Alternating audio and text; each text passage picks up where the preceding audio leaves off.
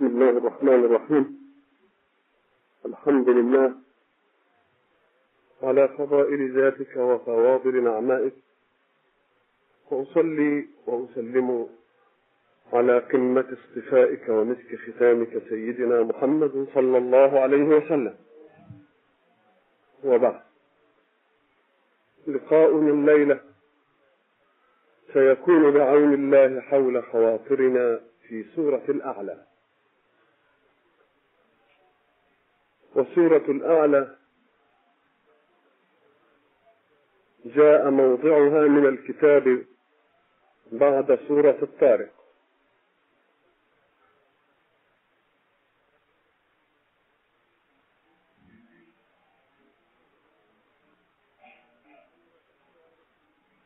وسورة الطارق قد تعرضت فيما تعرضت له: السماء والطارق وما أدراك ما الطارق النجم الثاقب إن كل نفس لما عليها حافظ. تعرضت إلى قضية الخلق: إن كل نفس لما عليها حافظ فلينظر الإنسان مما خلق.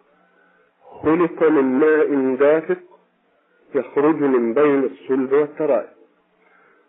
ثم تعرضت بعد قضية الخلق وهو الإيجاد من عدم، تعرضت إلى القيومية التي تمد ذلك الموجود من العدم بما يبقي عليه حياته من مادة حياته. فقال الحق: والسماء ذات الرجع والأرض ذات الصدع.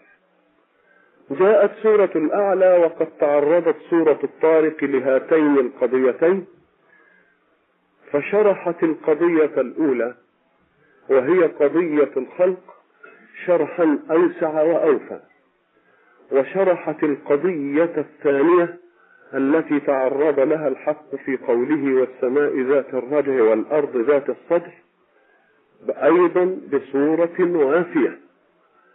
وإذا ما استعرضنا هذه السورة جملة وجدنا أولا اسمها الأعلى، لأن الأعلى وردت فيها كحيثية من حيثيات الأمر بتسبيح الله: سبح اسم ربك الأعلى، فسميت السورة بذلك الاسم. وهذه السورة كما فهمنا من الروايات الحديثية التي رواها الإمام أحمد ورواها الترمذي وابن ماجه وأبو داود والبيهقي، كانت حبيبة رسول الله صلى الله عليه وسلم، وهي أحب المسبحات إليه. ومعنى أحب المسبحات أنها أحب السور التي ابتدأت بما يشتق من سبح، كسبحان وسبح لله ما في السماوات والأرض ويسبح لله ما في السماوات وما في الأرض، فهي أفضل المسبحات. لذلك كان رسول الله صلى الله عليه وسلم حريصا على أن يقرأها دائما في صلاة الجمعة، وحريصا على أن يقرأها أيضا في صلاة العيدين، حتى لو اجتمعت الجمعة مع العيد قرأها في العيد صباحا ثم قرأها في الظهر زوالا. وهذا مما يدل على أن رسول الله صلى الله عليه وسلم له فيها ملاحظ تؤنسه. فما هذه الملاحظ التي تؤنس رسول الله صلى الله عليه وسلم؟ أول ملحظ أن رسول الله صلى الله عليه وسلم وهو أمي في أمة أمية ينزل عليه الوحي فيقول: اقرأ، وذلك أمر عال. ورسول الله ببشريته الأمية يجيب جوابا طبيعيا فيقول: ما أنا بقارئ. فيصر الوحي قائلا: اقرأ، فيصر رسول الله: ما أنا بقارئ. يقول له الوحي بعد ذلك: اقرأ، إذا فهناك حوار بين أمر وبين عجز عن أداء ذلك الأمر. الأمر منطقي لأنه صادر من أعلى، والنفي من رسول الله منطقي لأنه صادر من البشر، لا وسائل عنده للقراءة، لم يرتض عليها ولم يتعلمها ولم يجلس إلى معلم، فكيف يؤدي مدلول هذا الأمر؟ إذن فقول رسول الله ما أنا بقارئ كلام منطقي مع قانون بشريته، والكلام الأعلى فكرة كلام منطقي مع قدرة من يأمر. هنا تبدو ذاتيتان، ذاتية آمرة جازمة وذاتية ممتنعة نافية. هذا يدلنا على أن الرد على من يقول إن القرآن إنما كان خواطر محمد أو صفائية إشراقية في نفسه وهو الآمر، نقول له لو كان الآمر لما كان الممتنع. كيف يجتمع أمر وكيف يجتمع معه امتناع؟ لو أن الأمر لما كان الامتناع. إذن فهنا تأكيد على أن هناك ذات أعلى وذات بشرية، فالذات الأعلى تأمر برصيدها من الاقتدار، والذات البشرية تنفي بما عندها من العجز. إذن فالموقف موقف صدق من الآمر ومن الممتنع. حين ذلك ما الذي ينهي هذا النزاع؟ أمر من أعلى بجزم ونفي من أدنى. ما الذي يخرجنا من هذا الأمر؟ لا يخرجنا موقف الضعيف، وإنما يخرجنا منطق القوي. لماذا؟ لأن القوي في قدرته أن يفيض على الضعيف ما يجعله يؤدي مدلول هذا الأمر. فقال اقرأ وربك الأكرم، وانظروا إلى أفعل التفضيل في الأكرم الذي علم بالقلم، علم الإنسان ما لم يعلم. فإذا كان الإنسان لا يقرأ إلا بما تعلم، فمن علم أول قارئ؟ إذا لا بد أن تنتهي المسألة إلى أن أول قارئ لم يكن معلما من مثله، بل معلم من أعلى منه. وما دام معلم من أعلى منه فأنت ليه حتى تنفي؟ أنا لا آمرك أن تقرأ برياضتك للقراءة، ولا آمرك أن تقرأ لأنك تعلمت، وإنما آمرك أن تقرأ لأني أردت لك أن تقرأ. وأنت لن تقرأ باسم ما تعلمت أو باسم ما ارتدت، وإنما تقرأ باسم ربك الذي خلق. ثم يعطي الحيثية القوية فيقول الذي خلق الإنسان من علق. اقرأ وربك الأكرم، والأكرم أفعل تفضيل من كريم. فإذا كان الكريم سبحانه قد أمد خلقه بالأسباب التي توصلهم إلى أن يتعلموا ويتواضعوا على رسم الأصوات بحروف تقرأ، تلك صفة الكريم وهبت جميع الخلق. فما هو مدلول الأكرم؟ الأكرم هو أن يجعلك تتعلم وإن لم تتلق ذلك. الرسول حينما يتعرض لهذه المسألة، نحن نعرف في تاريخ السيرة كيف أجهد الوحي رسول الله صلى الله عليه وسلم، وكيف كان يقول في أول الوحي بعده زملوني دسرون، وكيف قال في أول اتصال الوحي به فغطني حتى بلغ مني الجهد، وكيف تروي السيرة وإن جبينه ليتفصد عرقا. كل ذلك ظواهر مادية. هذه الظواهر المادية لا بد أن يكون فيها إجهاد مادي، وما دام فيها إجهاد مادي لا بد أن تكون فيه كما سبق أن قلنا تحولات كيماوية في ذاتيته البشرية صلى الله عليه وسلم، لأن ملكا أعلى سيلتقي ببشر، فلا مفر من أحد أمرين. الأمر الأول إما أن ينتقل الملك من ملكيته إلى بشرية تساوي بشرية الرسول فيتكلم معه، وحينئذ لا يكون عند البشر مجهولا، لأن العملية صارت من الملك وتمثل له بشر وكلمه، فهو لا يزال على طبيعته البشرية.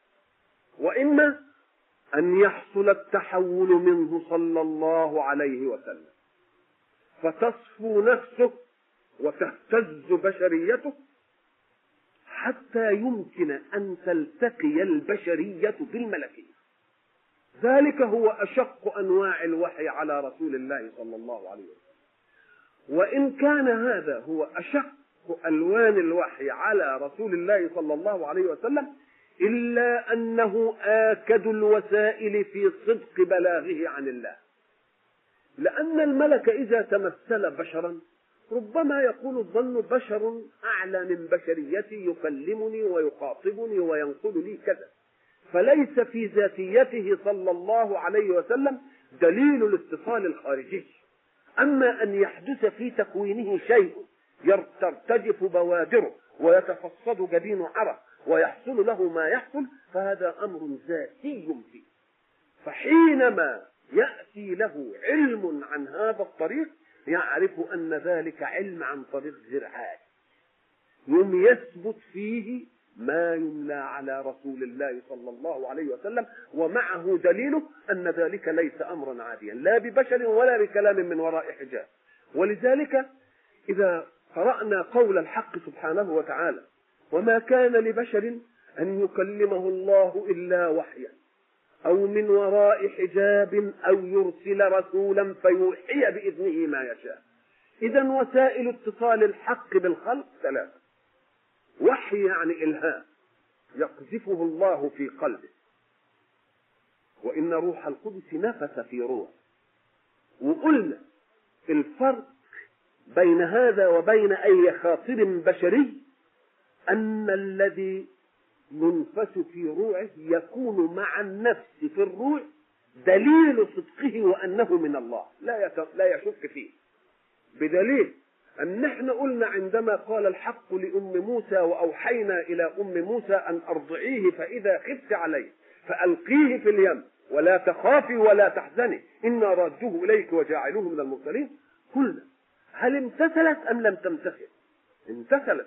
طب أروني أية امرأة تخاف على ولدها فقل لما تخافي على ولدك ارميه في البحر.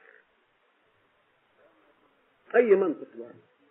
لو لم يكن مع هذا الخاطر الذي جاء في روعها إنها تلقي في البحر أنه خاطر ليس بشريا وليس شيطانيا وإنما هو خاطر من الله، ما انصاعت إلى تنفيذ الأمر المخالف للفطرة البشرية. كيف تنجيه من موت مظنون إلى موت محقق؟ من الجائز إنها لما ما ترميش في البحر إن جنود فرعون ما يلتقوش، إن فرعون يلغي أمره، إنهم لما يجوا يدوروا يبقى تقدر تخبيه في أي حتة. فكيف تنقذه من موت مظنون وترميه في البحر وهو موت محقق لو لم يكن الأمر معه أنه من الله؟ ويطمئنها الطمأنة البشرية: ولا تخافي أي ذي أمر يأتي مستقبلا، ولا تحزني على أمر يفوتك ماضيا وهو أنك ستلقيه، إنا رادوه إليه وجاعلوه من المرسلين. يعني نجاته مش لأمر يهمك أنت، ولكن نجاتك أمر يهمني أنا، لأنه له عندي مهمة، وما دام له عندي مهمة وحبعته رسول أبقى أنا اللي حافظ عليه. ولذلك سألقي أوامري إلى كائن من كوني هو البحر، اقذفيه في التابوت فليلقه اليم بالساحل. ساعة ما قال لها اقذفي التابوت، في ساعة ما صدر هذا الأمر ليه؟ صدر الأمر ببحر، قال له يا بحر القيه في الساحل فليلقه اليم بالساحل، أمر بالله. الله. إذا فده دل على أن نفسي في الروح من جهة علوية إلهية. إذا ما كان لبشر أن يكلمه الله إلا وحيا، هذه الطريق الأولى، أو من وراء حجاب كما كلم الحق سبحانه وتعالى موسى عليه السلام، أو يرسل رسولا فيوحي بإذنه ما يشاء. يرسل رسول اللي هو الوصف بتاع الوحي ده، والله يصطفي من الملائكة رسلا ومن الناس. جاب من الملائكة اصطفى رسول قمة، ومن البشر اصطفى قمة، القمتين يلتقي. حين تلتقي القمتان، قمة الاصطفاء الملكية وقمة الاصطفاء البشرية، لا بد أن يحدث تحويل في واحد منهم. هذا على طبيعته وذلك على طبيعته ما ينفعش. وبعد ذلك لما أجهد رسول الله صلى الله عليه وسلم بهذه المسألة، الحق أراد أن يطمئنه على شيئين: على أن المسألة لن تكون هكذا باستمرار، ولكن سنرفع ذلك الحمل اللي بتتكلف ماديتك وتبقى شايله وتعبان انت عليه. قال له بقى بعد والضحى والليل إذا سجى بعد ما غفر، قال له وللآخرة خير لك من الأولى، هيكون فيها خفة الوحي. ولذلك ما اشتكى رسول الله صلى الله عليه وسلم الوحي بعدها. ليه؟ قال لك لأنه ربيت فيه طاقة الشوق إلى الوحي، وتربية طاقة الشوق للأمر الشاق تهون المشقة وتجعل الإنسان لا يشعر بها. فإذا جاء الإنسان وعرض على إنسان أمرا شاقا ثم رأى ثمرة ذلك الأمر الشاق حلوة بعد ما يهدأ وبعد ما يرتاح، ذهب التعب وبقيت حلاوة ما أوحي إليه. حلاوة ما أوحي دي تخليه يشتاق إن غاب عنه الوحي. ساعة ما يشتاق وجدت في نفسه الطاقة الإقبالية، ساعة ما توجد في نفسه الطاقة الإقبالية والشوق تقوم تخليه ما يشعرش بالمتاعب بعد. وبعد ذلك الرسول صلى الله عليه وسلم كما أنه كان أمي ما بيعرفش يقرأ، فهو في الصورة دي سمع سنقرئك، وبعدين وكمان قال له فلا تنسى. طيب الرسول لم يشهر عنه أنه راوية، ما كانش راوية أخبار ولا راوية شعر ولا حفظ أنساب ونسابة، يعني لم يعتد ذهنه على أنه يتلقى معلومات وبعدين يقولها كالحافظة في غيره. فلما يجي صحيح يوحي ويخليه يقرأ، إنما بيقرأ عليه النجم قد يطول النجم ربعين 3/4. طب إزاي بعد ذلك يقوله؟ قرأوا كل حاجة، إنما إزاي؟ قال له سنقرئك ادي واحدة وفلا تنسى، مش رتين اثنين. ويبقى فديا ادي اللي خلت الصورة أول حيثية تخلي الصورة حبيبة على رسول الله صلى الله عليه وسلم. وبعدين قال له أنت بتتلقى فتقرأ، وبعد ذلك بتنقل تبقى مش عايز تنسى، وبعدين عايز تطبق. لما تطبق يعني تخرج الكلام المبادئي النظري والقضايا اللي انت مطلوب منها الى حيز السلوك، هيبقى في مشقة اخضاع حركة حياتك لمنطق المنهج. قال له ما تخافش من دي كمان، ونيسرك لليسرى، هنيسر لك الامور. فاذا ما استقر لك الاقرار وعدم النسيان لترد لتبلغ الناس وتيسير تطبيق السلوك، يبقى إذن عليك بقى تعمل إيه؟ تنقل ذلك الإشراق والنور إلى غيره. ولا تظن أبدا إن الناس كلهم هيبقى على قلوبهم ختم، فإنه ما من ذكرى إلا وهي نافعة. إن لم تنفع الكل تنفع البعض.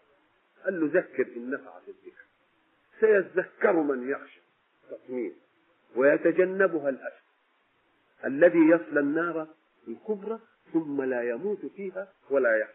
وبعدين يقر على اللي سمع الذكر ويقول قد أفلح من تزكى وذكر اسم ربه فصلى بل تؤثرون الحياة الدنيا والآخرة خير وأبقى، ثم يختمها بمبدأ عام وهو أن ما أتيت به من أصول ذلك الدين والتكليف أمر موجود مع الوجود من أزل. يعني أنت لم تخرج بذلك الأمر الجديد عليك ده عما جاء أولا. إن لا في الصحف الأولى هذا لا في الصحف الأولى صحف إبراهيم وموسى. إذا فتلك هي حيثيات حبه صلى الله عليه وسلم لهذه السورة. وبعد ذلك ننتقل إلى فقه السورة بذاته، نجدها بدأت بأمر هو سبح. وسبح معناها طلب المتكلم وهو الحق من المخاطب أساسا وهو رسول الله ومن كل من يتبعه بالتسبيح. فما معنى التسبيح؟ التسبيح هو التنزيه. وما معنى التنزيه؟ أن يوجد شيء ثم يوجد له نظير في الشكل أو نظير في الجملة فتتوهم أن هذا يساوي هذا، نقوم نقول له لا، ده ليس من هذه الطبيعة. يعني لله وجود ولخلقه وجود، فلكن نزه وجود الله عن وجوده.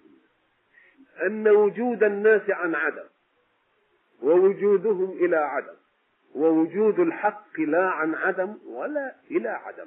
إذن فصفة الوجود قدر مشترك، إلا أنك نزه الحق سبحانه وتعالى إن وجد وصف في مخلوقاته يساوي وصفه في شكلية اللفظ.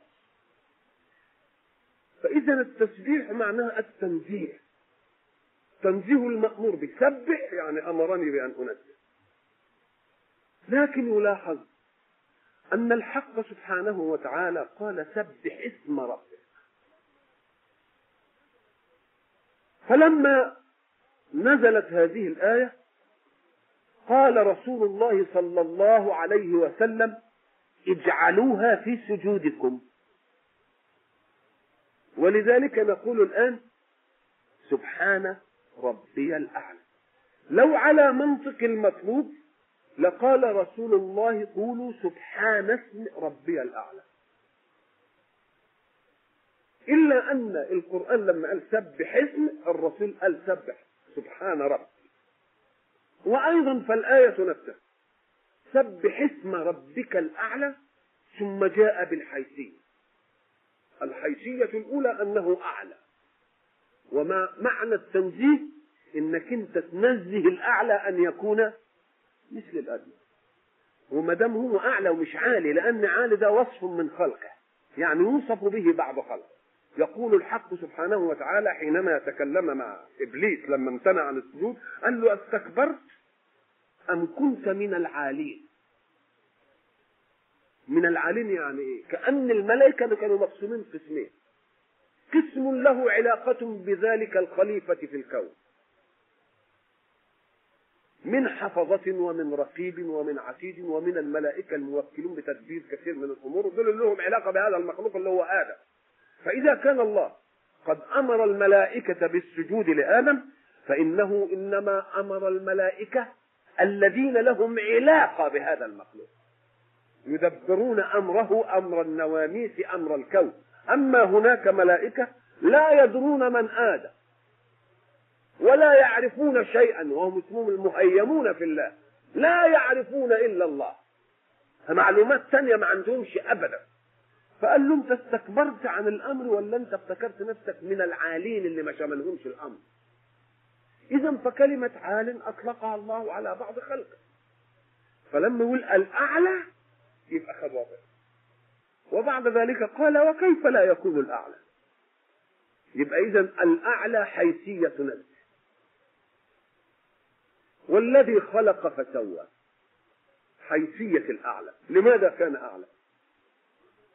لأنه خلق، وما دام خلق يبقى هو أعلى من المخلوق، لأن المخلوق انفعال للقدرة الخالقة، وما دام منفعل للقدرة الخالقة إيجادا ينفعل لها إعداما. يبقى إذن الذي خلق حيثية لمين؟ حيثية للأعلى. اقرأ سبح اسم ربك الأعلى الذي خلق. وما خلقش بس كده أوجد من عدم على أي صورة، لا، خلق فسوى. ما ترى في خلق الرحمن من تفاوت. وبعد ذلك يشرح هذه التسوية، يقول لك قدر فهدى، جعل لكل شيء قدرا، جنسا ونوعا وتشخصا وعمرا، وبعد ذلك هدى كل مقدور إلى ما قدر إليه. كيف تيجي تستقرئ الكون تجد العجب.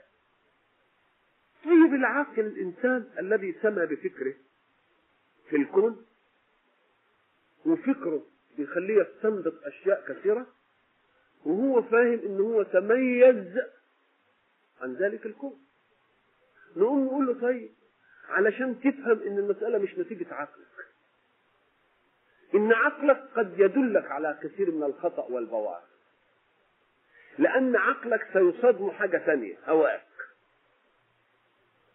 وآفة الرأي دائما الهوى. الهوى يزين للواحد أمر كده يوم يخليه يلجأ إلى الطريق ده. ليه؟ مش لأن عقله قال كده، بل لأن الهوى أفسد على العقل. فيقول طيب اللي ملهاش فكر من المخلوقات انظر إليه عشان تشوف أنا ساعة ما قدرت هديت كل حاجة ولا لا. مثلا نيجي نمسك جنس النبات. جنس النبات ده بيبقى مثلا من بذرة، والبذرة زي ما قلنا نبات بالقوة لا نبات بالفعل. ومعنى نبات بالقوة أنها صالحة لأن تكون نباتا إن هيئت لها بيئة، تفضل في مخزنها هي تفضل كده، إنما جبناها في تربة خاصة كده وروناها تبقى صالحة. تبقى الحبة نبات بالقوة، يعني فيها قوة أن تكون نبتة. وبعدين تبقى نبتة بالفعل، إما تدي لها البيئة بتاعتها وتطلع. تقول أنت تيجي شوف التقدير بقى، يقول لك تمسك الحبة دي تقوم تلاقيها أما تفرضها مثلا في التربة زي ما بنقوله ننبتها زي النابت، يعني تبتدي الفلقتين الحبتين بتوعهم يتضخم كده شوية، وبعدين تطلع البتاع اللي في الوسط دي كده زبنة بسيطة اللي هي بتكون الجذر، ويقعدوا من الفلقتين دول يقعدوا يغذوا من الجذر ده لحد ما يقوى ويبقى له شعيرات تمتص من الأرض تدي له الغذاء. وبعدين ولذلك كل ما الجذر ياخد حظه كل الورقتين الفلقتين التخان دول ما يرقوا يرقوا يرقوا أول ورقتين. إذا الحبة نفسها الفلقتين دول فيها قوتها إلى أن يصبح لها قوت ذاتي. وبعد ذلك لما يبقى لها شعيرات وتقعد تمتص، نيجي علماء النبات لما جم يتكلموا مثلا لا مؤاخذة يقول لك إن النبات بياخد بخاصية الأنابيب الشعرية. هو صحيح.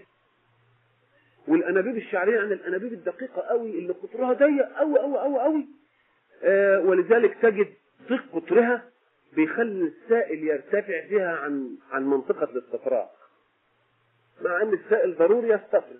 إن وسعت تروح نازلة وتبقى مستفرغ.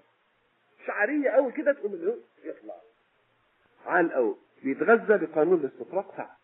طيب يا سيدي لما أنا هجيب حوض وهحط فيه شوية عناصر كتيرة قوي ادوبهم في المية، وبعدين هجيب شوية أنابيب شعرية وهحطهم في الحوض، وبعدين أشوف الأنابيب دي هتاخد إيه. هتاخد السائل بكل خواصه الزائبة فيه. لكن هل في أنبوبة كده تاخد سائل عنصر وتسيب عنصر ما تاخدوش؟ هذا الكلام بقى. يبقى إذن إحنا لما نيجي نشوف الشعيرات نقوم نقول وفي الأرض قطع متجاورات وجنات من أعناب وطول إلى سنوان يسقى بماء واحد، وجاب الماء لأنه هو المجيب للعناصر. وبعدين ونفضل بعضها على بعض في الأكل، لأن الأنابيب الشعرية اللي أنت بتقول صحيح بترتفع، إنما التميز ده إزاي؟ الشعيرة دي تميز إن العنصر ده هو غذائها وتدعي العنصر الثاني. هل في أنبوبة شعرية تاخد عنصر من السائل وتسيب عنصر آخر؟ لا، بتاخد كله. ليه؟ لأن اللي عمل الأنابيب ما هدهاش بخلقته لأنها ما تاخدش إلا اللي هي عايزاه. لكن الحق سبحانه وتعالى قدر فهذا. نقوموا يقولوا إيه خاصية الانتخاب. نقول له ما تلفنيش وتقول لي خاصية الانتخاب. يعني ايه خاصية الانتخاب؟ ما هي معنى خاصية الانتخاب يعني خاصية الاختيار، يعني انتخب ما يريده، وما دام خاصية اختيار لازم يكون فيها ما ترجح به الاختيار. اشمعنى اختارت دي؟ يبقى اذا برضه وان انت قلت التسمية خاصية الانتخاب الغذائي، يبقى معنى هذا ان فيه انتخاب، يعني معناها انها هتاخد المختار وتدع غير المختار. فمن الهمها هذه المسألة ونحن نعلم ان هي ما عندهاش فكر على نظرنا احنا، تبقى اللي تعمل العملية دي نقول له دي احذق من اللي له فكر، لان اللي له فكر يمكن شيء يبقى ضر كده ومش هتقول لك جربه، انما هي اللي ما يصلحهاش ما تاخدش ابدا. تيجي للانسان وقد شبع واكل، تحلف عليه والله لا تاكل دي، يروح ياكل. طب كمان دي، يروح وكده. طب تعالى لحيوان بعد ما شبع يمسكه ويفتح بقه بالعافيه ويديله عود برسيم زائد عن حاجته. الله، اذا هو بغير فكره بما قدره الله وبما هداه الى صالحه لا ينحاز الى شيء غير ذلك. يبقى اذا تقدير الله وهداه لمخلوقاته دون الانسان بيقول له اهو الفكر اللي انت فاهم انك انت متميز به، لا انا معطي لحاجه ملهاش فكر خواص وخاصيات انت ما تقدرش عليها. تقوم انت مثلا تيجي تلاقي مثلا شجره، هذه الشجره امتنعت عنها الميه، ما عادتش في حاجه تذوب العناصر، ما بقاش فيه، تقوم هي بطبيعتها كده تقوم تستغنى عن المهم وتسيب الاهم، تقوم تخلي الورق يدبل عشان يغذي الساق، والفروع الصغيره تدبل تقول انا اضحي بنفسي عشان الساق ده يدبل. وبعدين زادت المساله، الساق يقعد يدبل عشان يغذي الجذر. ما دام الجذر باقي سليم من الممكن لما يجي له شويه ميه يبقى. اذا كل الشجره اوراقها وازهارها واغصانها الرفيعه والغصن اللي بيجي كله عشان يخدم السيد. السيد هنا فين في النبات؟ هو الجذر مش القلب. لكن في الانسان الانسان السيد فيه هنا، ما دام ده سليم خلاياه ما جرالهاش حاجه يبقى كل حاجه ممكن تحصل. ولذلك تبص بقى لحكمه الحق فيما لا يدخل تحت عقلي ولا تحت عمليه الفكر في الانسان. اللي بيدخل تحت عمليه الفكر اهو زي ما قلنا كده يبقى عارف ان ده بيضر ويقول له طب بس يعمل دوكا ما يعملهاش ابدا. يقوم يجي الحق سبحانه وتعالى لا يحرم الانسان برضه من قدر فهذا بدون تدخل. يقوم يجي الانسان ياكل وبعدين بتطرأ عليه فتره النمو. معنى فتره النمو ان الداخل له من الغذاء اقل من الخارج منه من الفضلات. الداخل من الغذاء ده جاي علشان يعوض الحراره اللي راحت من الحركه والطاقه. زاد عن كده يوم يبني خلايا زايده في الجسم، دي مش من شغل الانسان بقى ولا يعرف عنها حاجه، وتقعد عامله له شويه شحم تضخم مش عارف عضلاته ولحمه، تعمل عمليه فيه بحيث اذا امتنع عنه اسباب الحياه او اسباب البقاء اللي هو الطعام يبتدي بقى قدره فهذا تشوف شغلها هنا بقى اللي بعيد عن فكراني خالص كده. يوم يبتدي الجسم يتغذى الغذاء الذاتي اللي ماليش حشره فيها، يوم ياخد من الشويه الدهن اللي تركبه عنده دول من الزائد اللي خله ويبتدي يحللها له التحليل اللي ينفع غذاء وهو قدره. ومن العجيب انها ماده واحده وهي الدهن دي وتتحول الى كل عناصر الغذاء.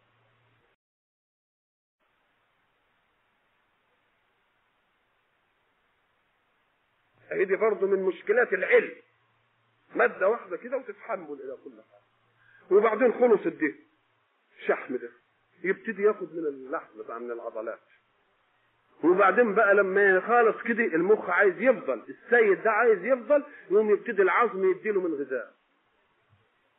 يبقى اخر مخزن للقوت الذاتي في الانسان اللي مش بفكره ولا باختياره بل بقانون قدر فهذا هو العظام. نقوم احنا بقى نلمح القرآن لما يلمح لدي القرآن ما يقولش بقى طبعا نظرية في الابدا، هو بس قايلها كده على انها قضية كونية. يوم لما يجي عند سيدنا زكريا يقول له ربي اني وهن العظم مني، وهن العظم مني يعني اخر مخزن ذاتي ضاع. انت العرب القديم او العربية القديمة تفطن الى هذا، تقول والله احنا مرت علينا سنة اذابت الشح، كلام عاد، وسنة محت اللحم، وسنة محت العظم، كلام كده. ما اذا العملية الذاتية دي هي اللي بتطرأ لنا لما الانسان زي ما يقولوا يفوت ميعاد غداه يقوم يقول لك انا نفسي نصدق عن الاكل. لا يا سيدي ما تبقاش كذاب البعيد، انت اصلك اتغديت. لما فات ميعاد اكلك اللي بفكرك وبارادتك وتروح تاكل ابتدى الجسم من قانون قدر فهذا يروح مديلك من شويه شحم فتغديت. ما تقولش نفسك الفضل. يبقى ده قانون قدر فهذا.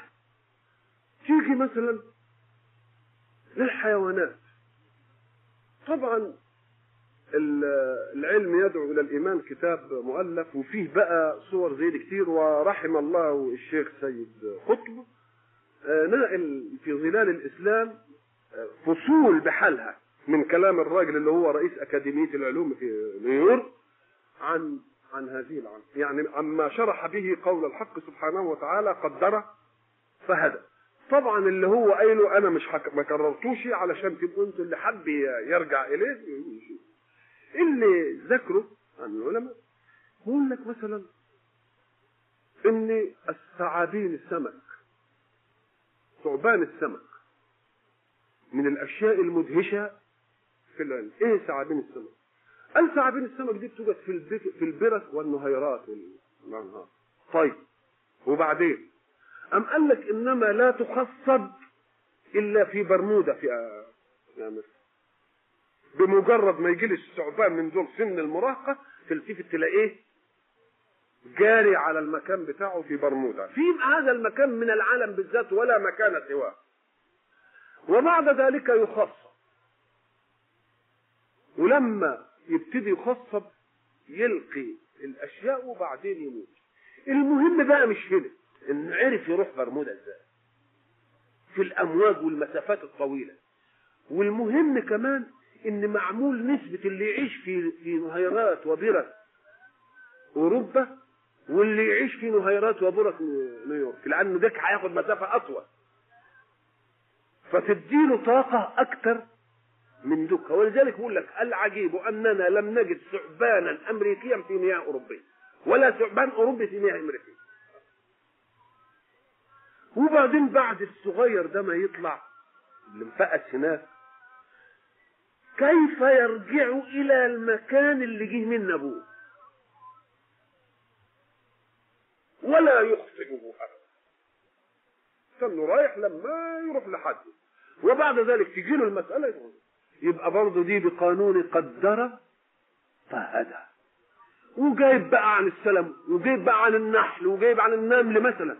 يجي يقول لك العجيب تمسك النحل اللي هو العامل ده وتشوف الخليه، اخضع الخليه دي لادق مقاييس الهندسه عشان تشوف بس الاضلاع بتاعتها معموله ازاي، وبعد ذلك اديني ضلع هات اي مقياس واديني ضلع مش قد الضلع ده،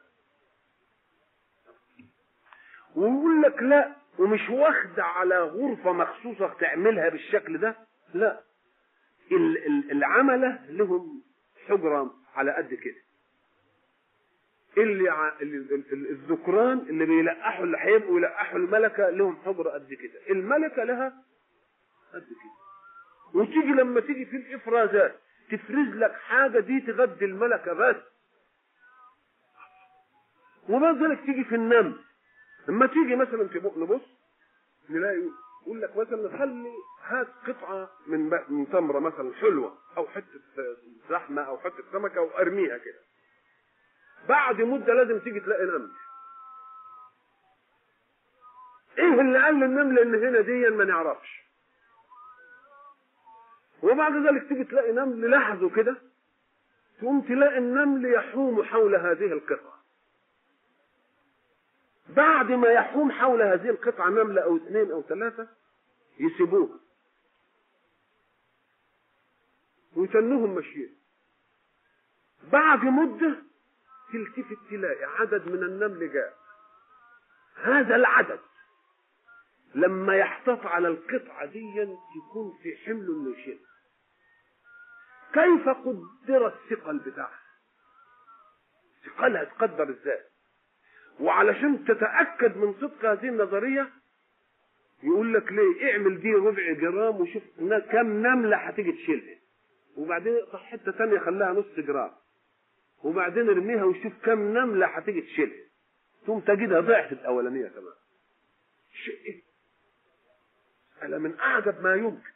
يبقى إذا من قانون قدر فهدى، عشان ربنا سبحانه وتعالى يجي يقول للإنسان المتعالي، لأن اللي بيبعد الإنسان عن السماء غروره بعقله. يقول له عقلك ده هو دون اللي ملوش عقل. ليه؟ لأنني اديت ده قوانين. تيجي مثلا الصقر، شوف قوة إبصاره أكثر من تلسكوب. الهدهد، أولا الهدهد ده الحيوان اللي غذاؤه ليس من على ظهر الأرض أبدا، غذاؤه لازم من تحت الأرض.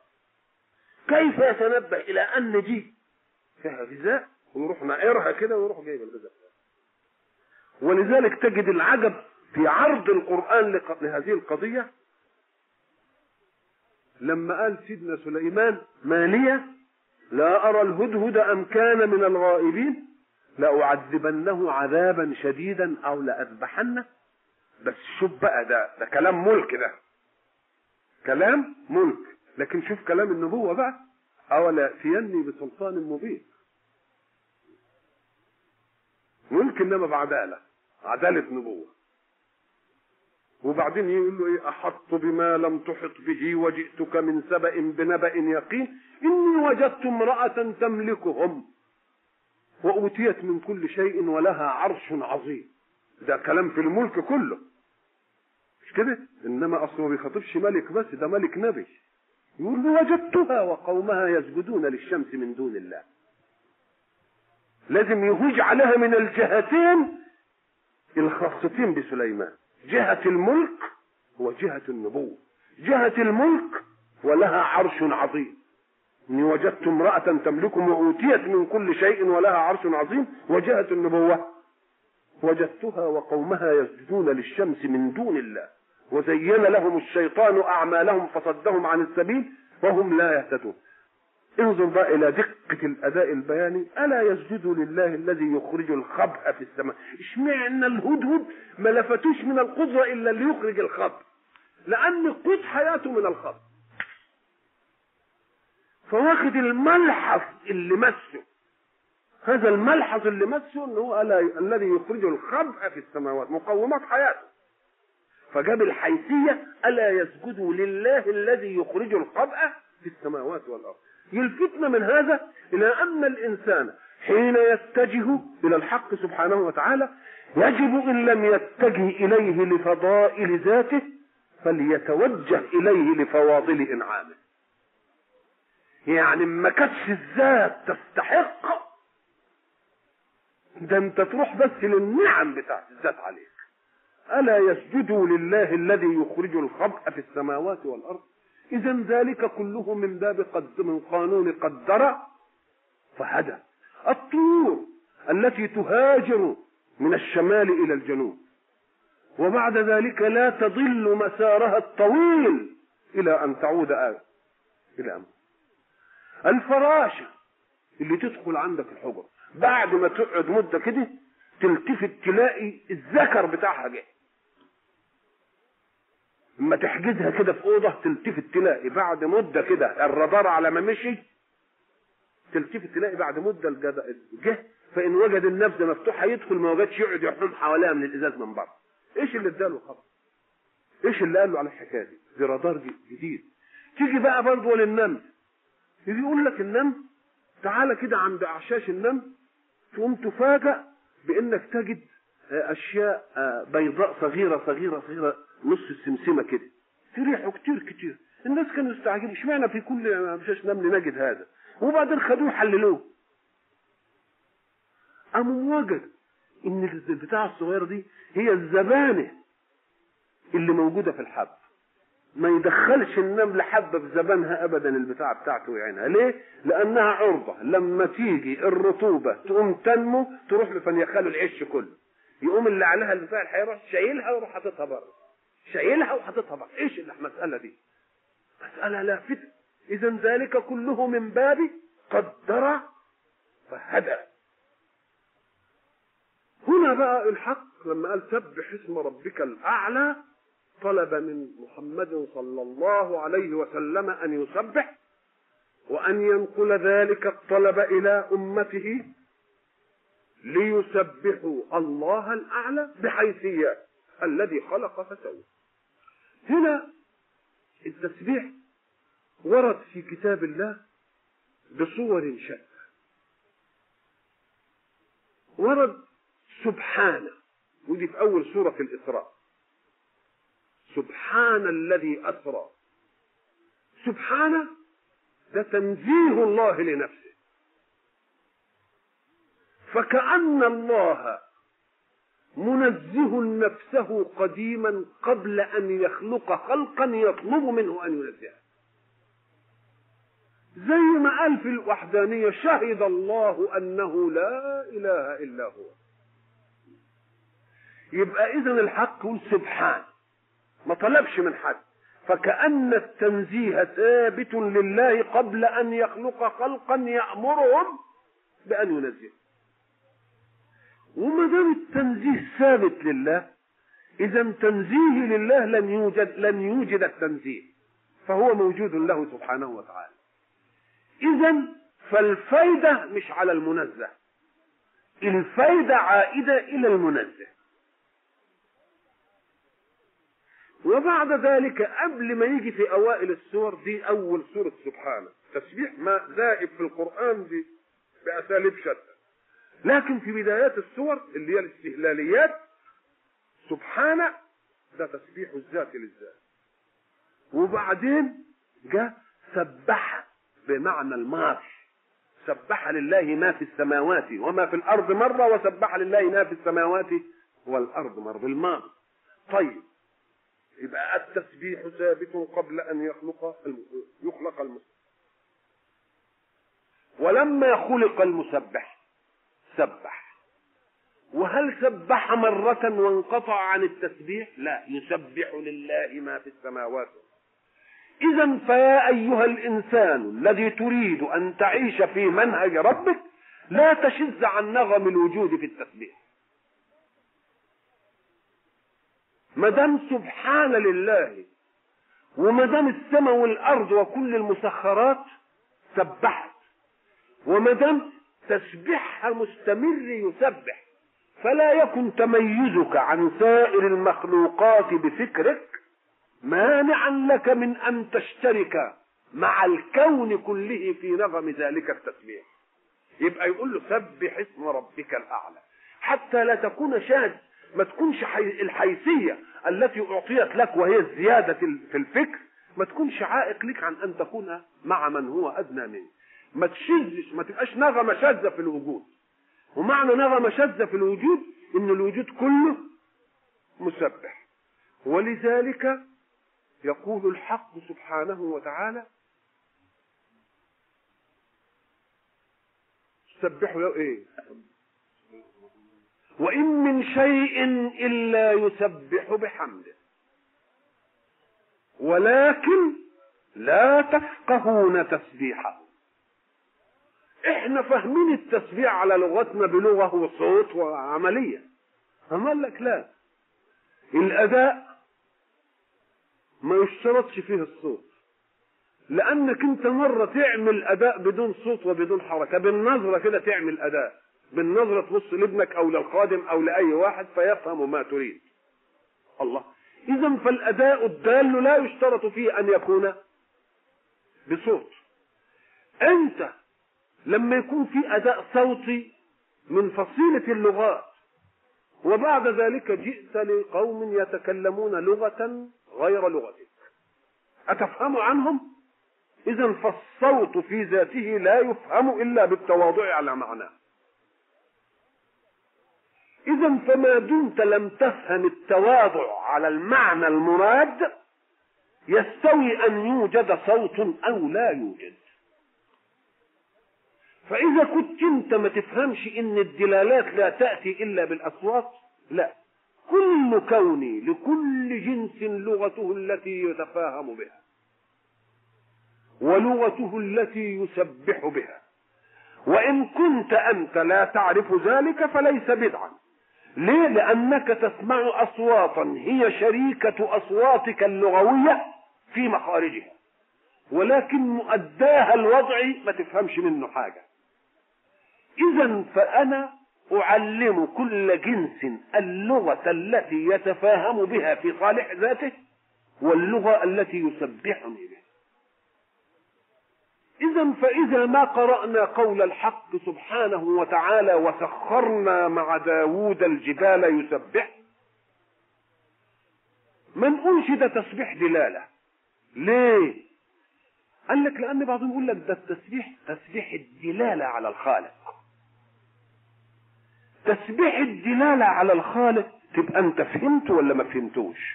ما أنت قلت هو ده تسبيح دلالة على، تبقى فهمته. لكن ده الذي خلقك وخلقها وعلمها وعلمك، قال ولكن لا تفقهون تسبيحها. إن كان تسبيح دلالة تبقى فقهته، يبقى لابد إنه مش تسبيح دلالة بس، ده تسبيح أدائي. وسخرنا مع داود الجبال يسبح، يا جبال أوبي معه. معنى أوبي معه يعني أوبي إلى الله معه. طب ما الجبال مع غير داود برضه، بس ميزة داود أن الحق سبحانه وتعالى أفهمه لغة ذلك الجمال، فجعل تسبيحه يوافق تسبيح الجمال. يبقى زي ما يكونوا بيعملوا كرسي، يعني كرسي تسبيح كده ويا بعض. يا جبال أوبي معه والطير. إذا فقول الحق وإن من شيء إلا يسبح بحمده لا نقول إنه تسبيح الدلالة، بل تسبيح الدلالة هذا أمر جانبي. لأن تسبيح الدلالة معناه أن الذي خلقها يبقى نسبحه، يبقى الطلب منا وهي تدل. لا، هي أيضا مسبحة ولكن لا تفقهون تسبيحها. وبعد ذلك يأتي الحق ويعرض لنا صورة ثانية، سيدنا سليمان والنملة. قالت نملة يا أيها النمل ادخلوا مساكنكم لا يحطمنكم سليمان وجنوده وهم لا يشعرون. يبقى دي متعلمة قانون صيانة الجماعة بتاعتها.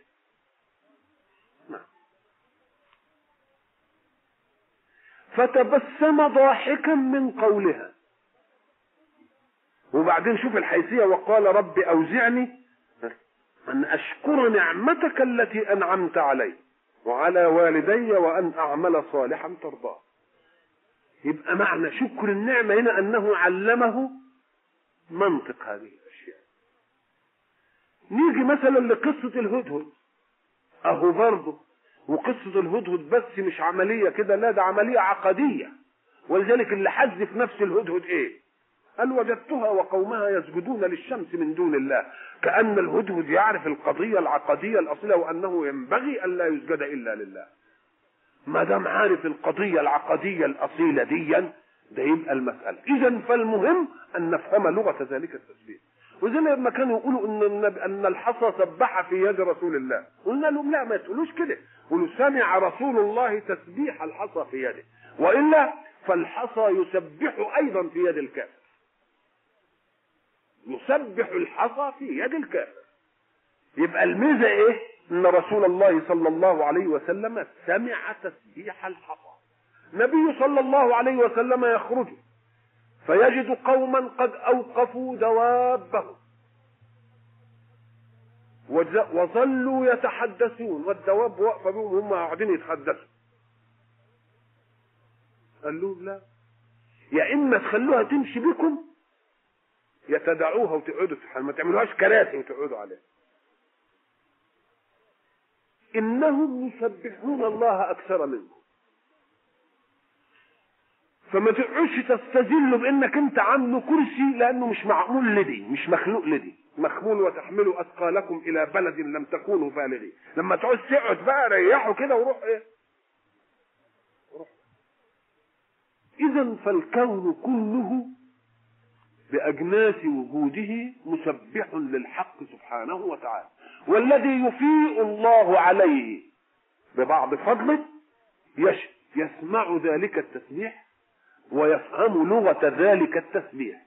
إذن فقول الحق في استهلال السورة سبح اسم ربك الأعلى، أي يا محمد كن مع الوجود كله منسجما معه، وأنا بعثتك لتعيد انسجام الإنسان مع ذلك الوجود. فلا يصح أن تكون النعمة العليا التي خلقتها له هي الفكر سببا صارفا، بل يجب أن تكون سببا داعيا، ولا تجعل الإنسان يشذ عن ذلك الكون كله ويخرق ذلك النغم. فقول الحق سبح اسم ربك الأعلى الذي خلق فسوى، تلك حيثيات الأعلى، والأعلى حيثيات سبح. وإن شاء الله في لقاء آخر نتم بقية هذا الكلام. سيدنا محمد. وبعد، انتهينا في لقائنا السابق إلى تحديد حيثيات أمر الله سبحانه وتعالى في قوله سبح اسم ربك الأعلى، وذكرنا أن كل ما ورد في السورة إنما هو حيثيات لهذا التسبيح، خلقا وتسوية وتيسيرا لرسول الله صلى الله عليه وسلم في استقبال الوحي والاحتفاظ بما استقبله. وتكلمنا عن المبادئ الأساسية التي طرحتها السورة في قوله سبحانه قد أفلح من تزكى، وذلك هو أمر العقيدة، وذكر اسم ربه، وهذا هو أمر النطق باللسان والإقرار، وصلى، وهذا هو أمر السلوك الحركي في الحياة. وبينا كيف أن الحق سبحانه وتعالى حينما جاء بالسلوك الحركي في الحياة في قوله فصلى أنه جمع كل ألوان العبادة الشعائرية والعبادة للمجتمع الإسلامي. ثم بينا أن الحق سبحانه وتعالى لم يكلف هذه الأمة أمرا لم يكلفه الأمم السابقة، وإنما جاء على نظام أن العقيدة أساس استصحبته الحياة من لدن آدم، واستصحب الحق سبحانه وتعالى تذكير الغافلين بإرسال الرسل. فقلنا إنه أشار إلى ذلك بقوله إن هذا لفي الصحف الأولى صحف إبراهيم وموسى. وبقي أن نبين أن الصحف الأولى لم تكن مقصورة على صحف إبراهيم وموسى، وإنما الصحف التي أنزلها الله سبحانه وتعالى على رسله أنزل على شيس، وأنزل على إدريس، وأنزل على إبراهيم، وأنزل على موسى. والصحف غير الكتب التي قال الحق عنها أيضا اللي هي التوراة والإنجيل والقرآن والزبور. والحق سبحانه وتعالى حينما قال إن هذا لفي الصحف الأولى صحف إبراهيم وموسى، يؤكد حقيقة عقدية، الحقيقة العقدية التي لا تتغير مع كل رسول أبدا، وإن تغيرت بعض التشريعات فإنما هو التغيير المناسب للبيئات وبما يجد فيها من أقضية تقتضيها الحياة بالطموحات الذهنية في الوجود. فالتشريعات حين تختلف في هذا القدر فقط، وهو حركة الإنسان في هذه الحياة. أما الأسلوب العقدي، أما الصلة الشعائرية التي بين الله وبين عباده، فهذا قاسم مشترك بين كل الديانات. وقد ورد في كتب الحديث أن أبا ذر رضي الله عنه سأل رسول الله صلى الله عليه وسلم عما كان في الصحف الأولى، صحف إبراهيم وموسى، فأخبره رسول الله صلى الله عليه وسلم أن ما كان في الصحف لإبراهيم إنما هو وأمثال وعظات وعبر، ومعنى ذلك أنه يتعلق بوجدانيات الدين، لا يتعلق بها تشريع حركي في الحياة، وإنما هو يتعلق بوجدانيات الدين واستحضار الصورة العقدية في كل تصرفات الحياة. فسأله أبو ذر رضي الله عنه عن بعض هذا، فقال: مما أنزل في صحف إبراهيم خطاب للملوك: أيها الملك المغرور المتسلط على المبتلى، أنا لم أبعثك لتجمع الدنيا بعضها إلى بعض، وإنما بعثتك لترد عني دعوة المظلوم، فإني لا أردها ولو كانت من كافر. وفيها أيضا يقول: على العاقل ما لم يكن مغلوبا على عقله، يعني مجنون، أن تكون له في دنياه 3 ساعات: ساعة يناجي فيها ربه، أي يعيش في شحنة روحية مع ربه، وساعة يحاسب فيها نفسه ويتذكر فيها ما صنع، وساعة يخلو فيها إلى حاجته من الحلال، ويقول في تلك الساعة: فإن في تلك الساعة عونا لتلك الساعات الأخرى وتفريغا للقلب وإجماعا له. ويقول: وعلى العاقل أن لا يخلو أمره من 3: مرمة لمعاش، يعني يزاول بعض حرف الحياة لمعاشه، وتزود لمعاد، وتلذذ في غير محرم. يعني دي منهج اللي يجب أن يكون للمؤمن بالله، أن هو مرمة للمعاش، تزود للمعاد، علشان نخرج من قوله بل تؤثرون الحياة الدنيا، وبعد ذلك أن يتلذذ بغير محرم.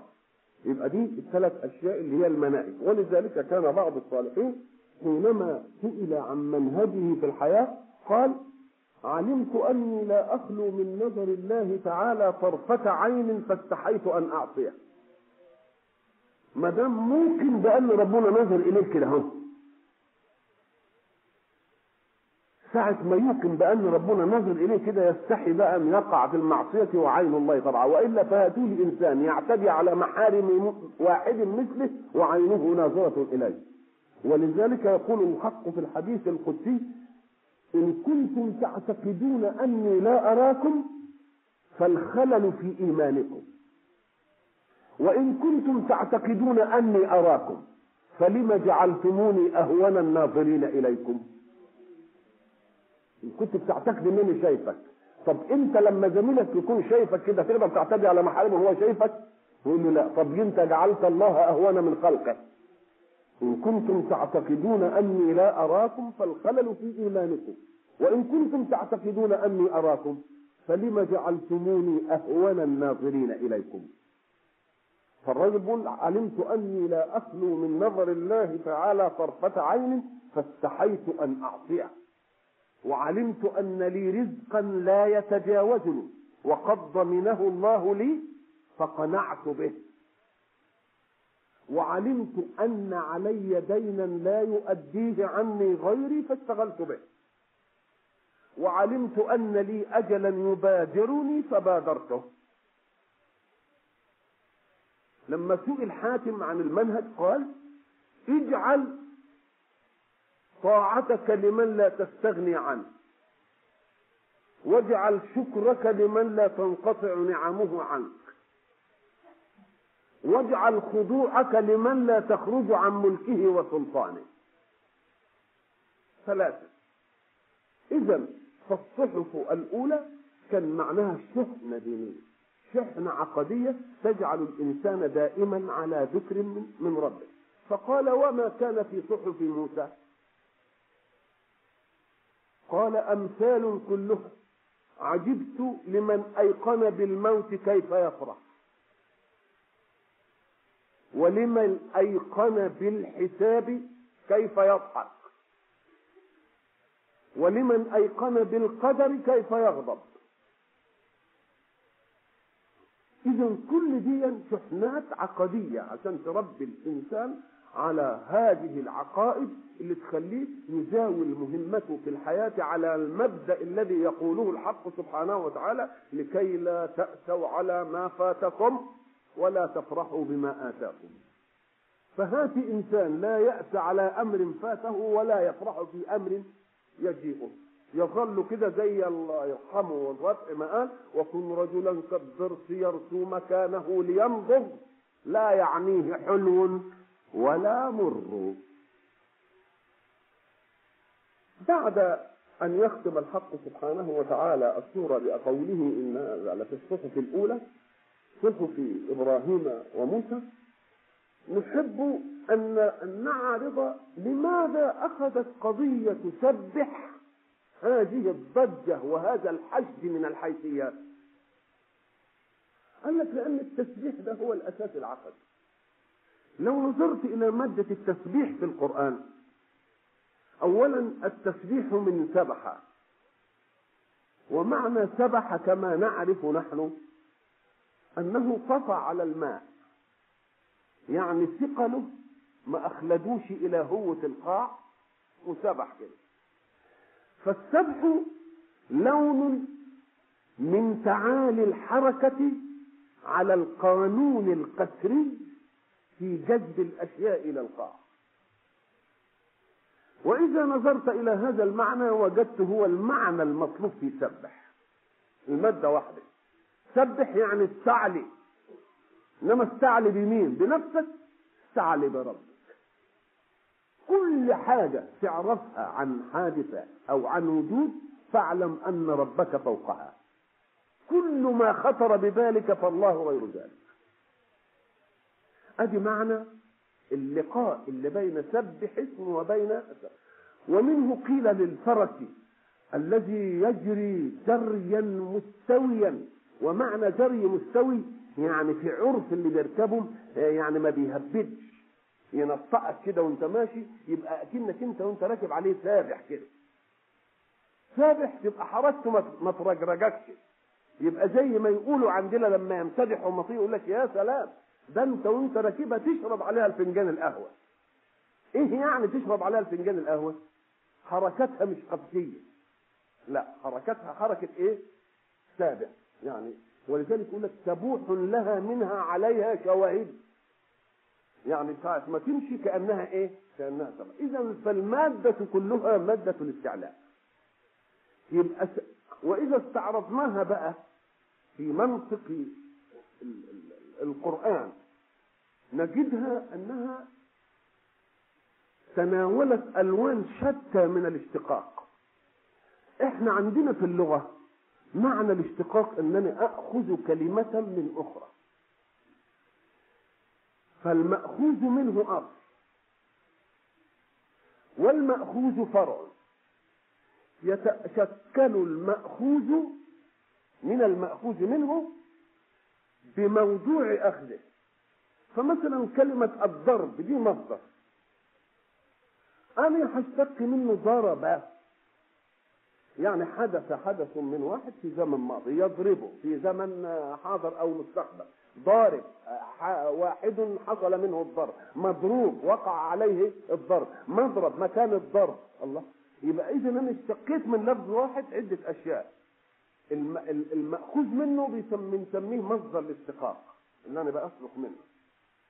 فاذا نظرنا الى هذا المعنى في كلمة التسبيح وجدنا ان اصل المشتقات على ما انتهى اليه العلماء هو المصدر، يعني يوجد المصدر اولا، فلا يوجد ضرب الا اذا كان في ذهنك معنى الضرب هو ايه.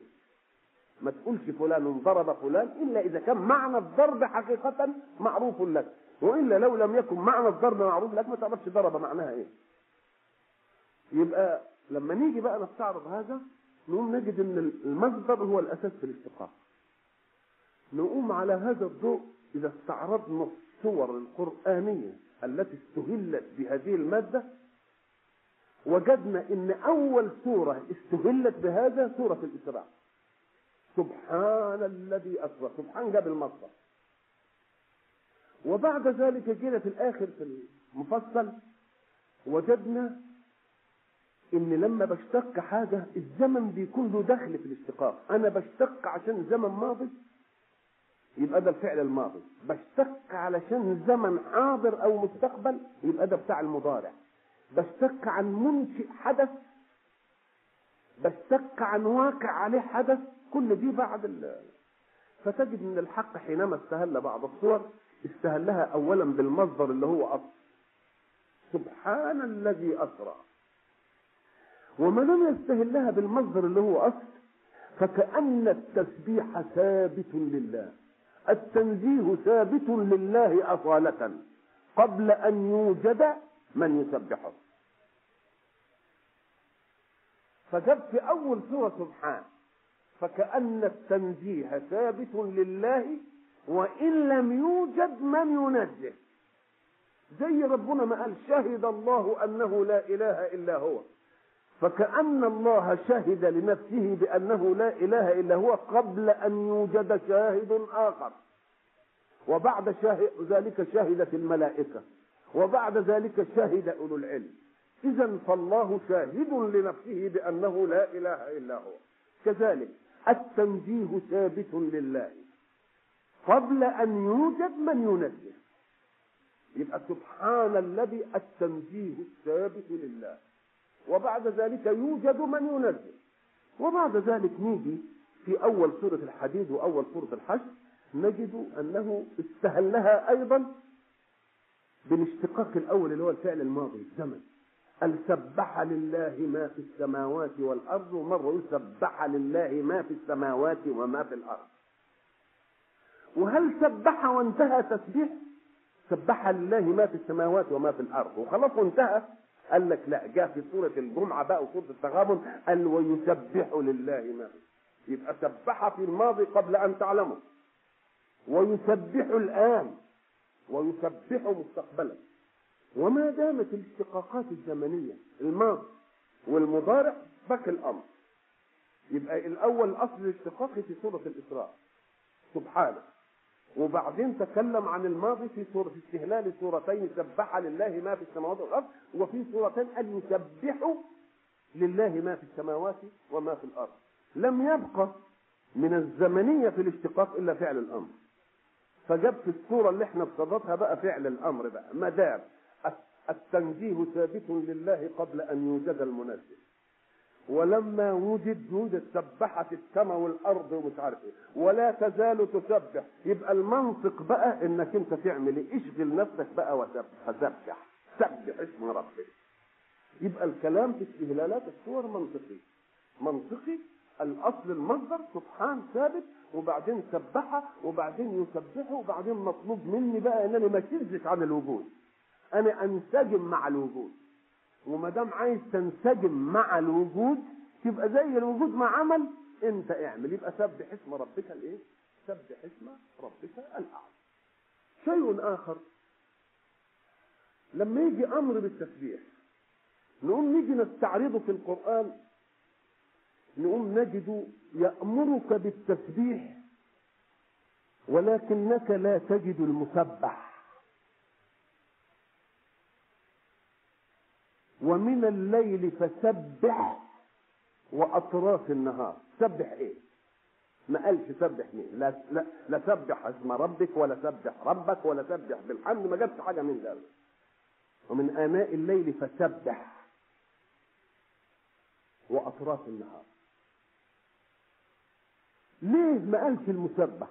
فكأن الحق يلفتنا بذلك على أن كلمة التسبيح إذا أطلقت لا يمكن أن تكون إلا لله الحق، يبقى مفروضة بالمادة. إذا قيل سبح مش ضروري يقول لك سبح مين. كلمة سبح دي توحي بأنه ما فيش غيره. ساعات يحدث المتعلق المفعول علشان يدل على أنه متعين ولا يمكن للعقل أن يوجد له شريك. معنى متعين يعني ان ذهنك ما يروحش لان التسبيح هيروح حته ثانيه ابدا. لكن نيجي مره اخرى نجد برضه رحمه بالعقل البشري ده بيخاطب بقى اهل الاشراق والتنوير والشفافيه انما في ساعات الواحد يجري على ايده مثلا عطاء لانسان، فلأنه السبب المباشر قد يتعلق به، يبقى عنده حاجتين اثنين. ربنا الرزق، ولذلك لما تيجي تكلم واحد يقول لك ايه، انا والله معتمد يعني على الله ثم عليك. برضه ما طوعش نفسه انا اقول معتمد على الله ولا يجيش ثم عليك دي. ليه؟ احترام الاسباب الماديه في ذهننا. انما لو انه مستشعر بكيانه الفاعل الحقيقي للاسباب والمسببات وبلا اسباب ومسببات كان يقول انا معتمد على الله وخلاص. انما تلتفت يقول لك برضه يعني انا معتمد على الله ايه ثم عليك. نقول له برضه انت لسه فيك يعني لسه فيك حته. يوم الحق احتراما لهذا للغفله دي في الانسان يوم برضه يجيب له المتعلقات، يجيبها مرتين اتنين سبح بدون متعلق، وبعدين في كل الأوامر الثانية تجيبها بمتعلق. بس مرة يجي المتعلق بهاء الغائب، ومن الليل فسبحه وأدبار السجود، ومن الليل فسبحه وإدبار النجوم، ومن الليل فاسجد له وسبحه ليلا طويلا. 3 آيات ذكر المتعلق فيها ضمير الغائب. واحنا نعرف ان ضمير الغائب ده لازم يكون فيه قبل حاجة تبين لي اسمه المرجع اللي بيقولوه المرجع. لما تجيب ضمير غائب كده بدون مرجع الذهن ما يعرفش. لما تقول مثلا لقيت زيدا فأكرمته، إما قلتش لقيت زيدا وقلت لي زيد دي لما تقول فأكرمته، طب أودي أكرمته دي على مين؟ لمين؟ يبقى لازم يكون في مرجع الضمير اللي بيقولوا عليه دي مرجع الضمير إيه؟ ليه؟ لأن الضمير صحيح من المعارف، إنما من المعارف بقرينة مرجعه. من المعارف بقرينة مرجعه. تيجي مثلا تقول لقيت رجلا فأكرمته، يبقى الهي دي أنا عرفت إن أنت أكرمت مين؟ أكرمت هذا الرجل، ده اسمه مرجع الضمير. فلما تيجي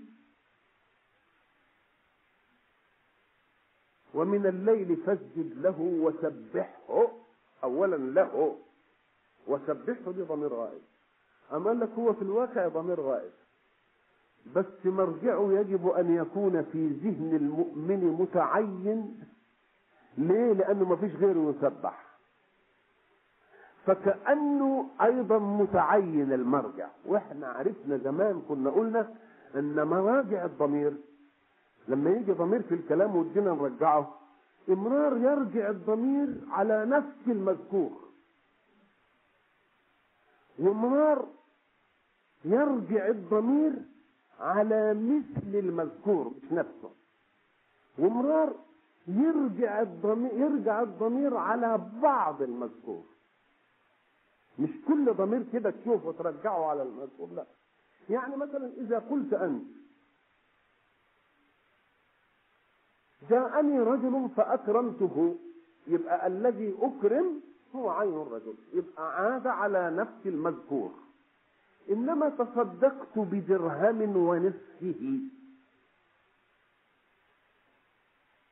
يعني خدت الدرهم تاني ونصفت وطلعت منه، لا، يبقى ما عادش على المذكور، عاد على فرد مثل المذكور. أنا تصدقت بالدرهم ده وانتهيت منه، وبعدين درهم تاني نصفت، نصف خليته ونصف تصدقت بيه، يبقى ما عادش على المذكور، إنما عاد على مثل المذكور.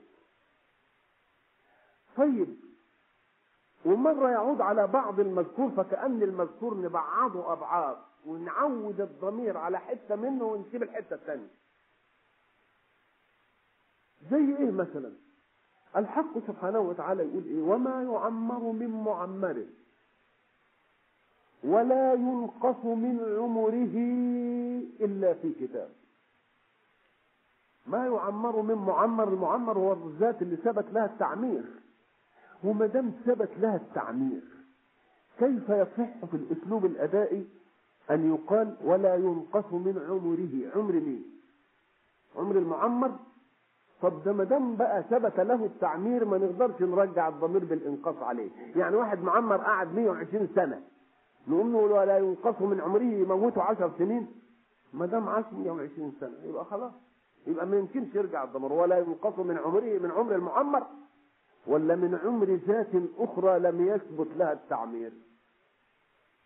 يبقى كأن معمر ذات ثبت لها التعمير، لما جه الضمير يرجع إليه رجع على الذات بدون ثبوت التعمير. وإلا لو كانت ذات مع ثبوت التعمير يبقى المعنى ما ينفعش. ما يعمر مما ما يعيش واحد 120 أو يعيش 20 نقول له ما دام عاش 120 مش ممكن إننا نقول إنه يعيش 20 وتيجي بقى.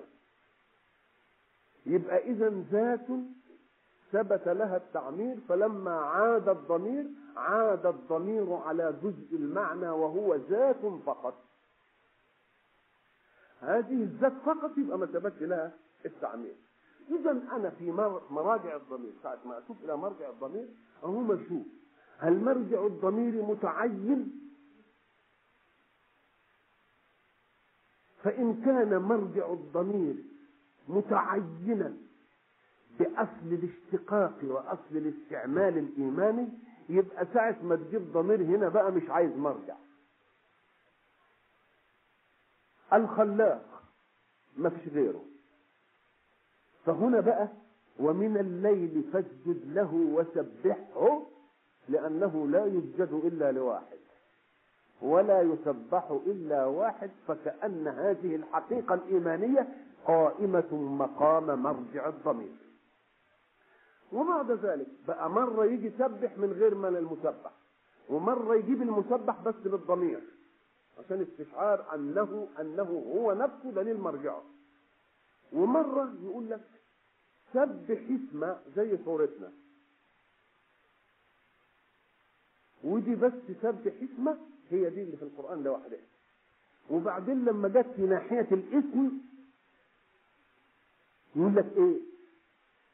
أفرأيتم النار التي تورون أأنتم أنشأتم شجرتها أم نحن المنشئون نحن جعلناها تذكرة ومتاعا للمقوين فسبح باسم ربك. ما قالش سبح اسم ربك زي ما قال سبح اسم ربك الآن.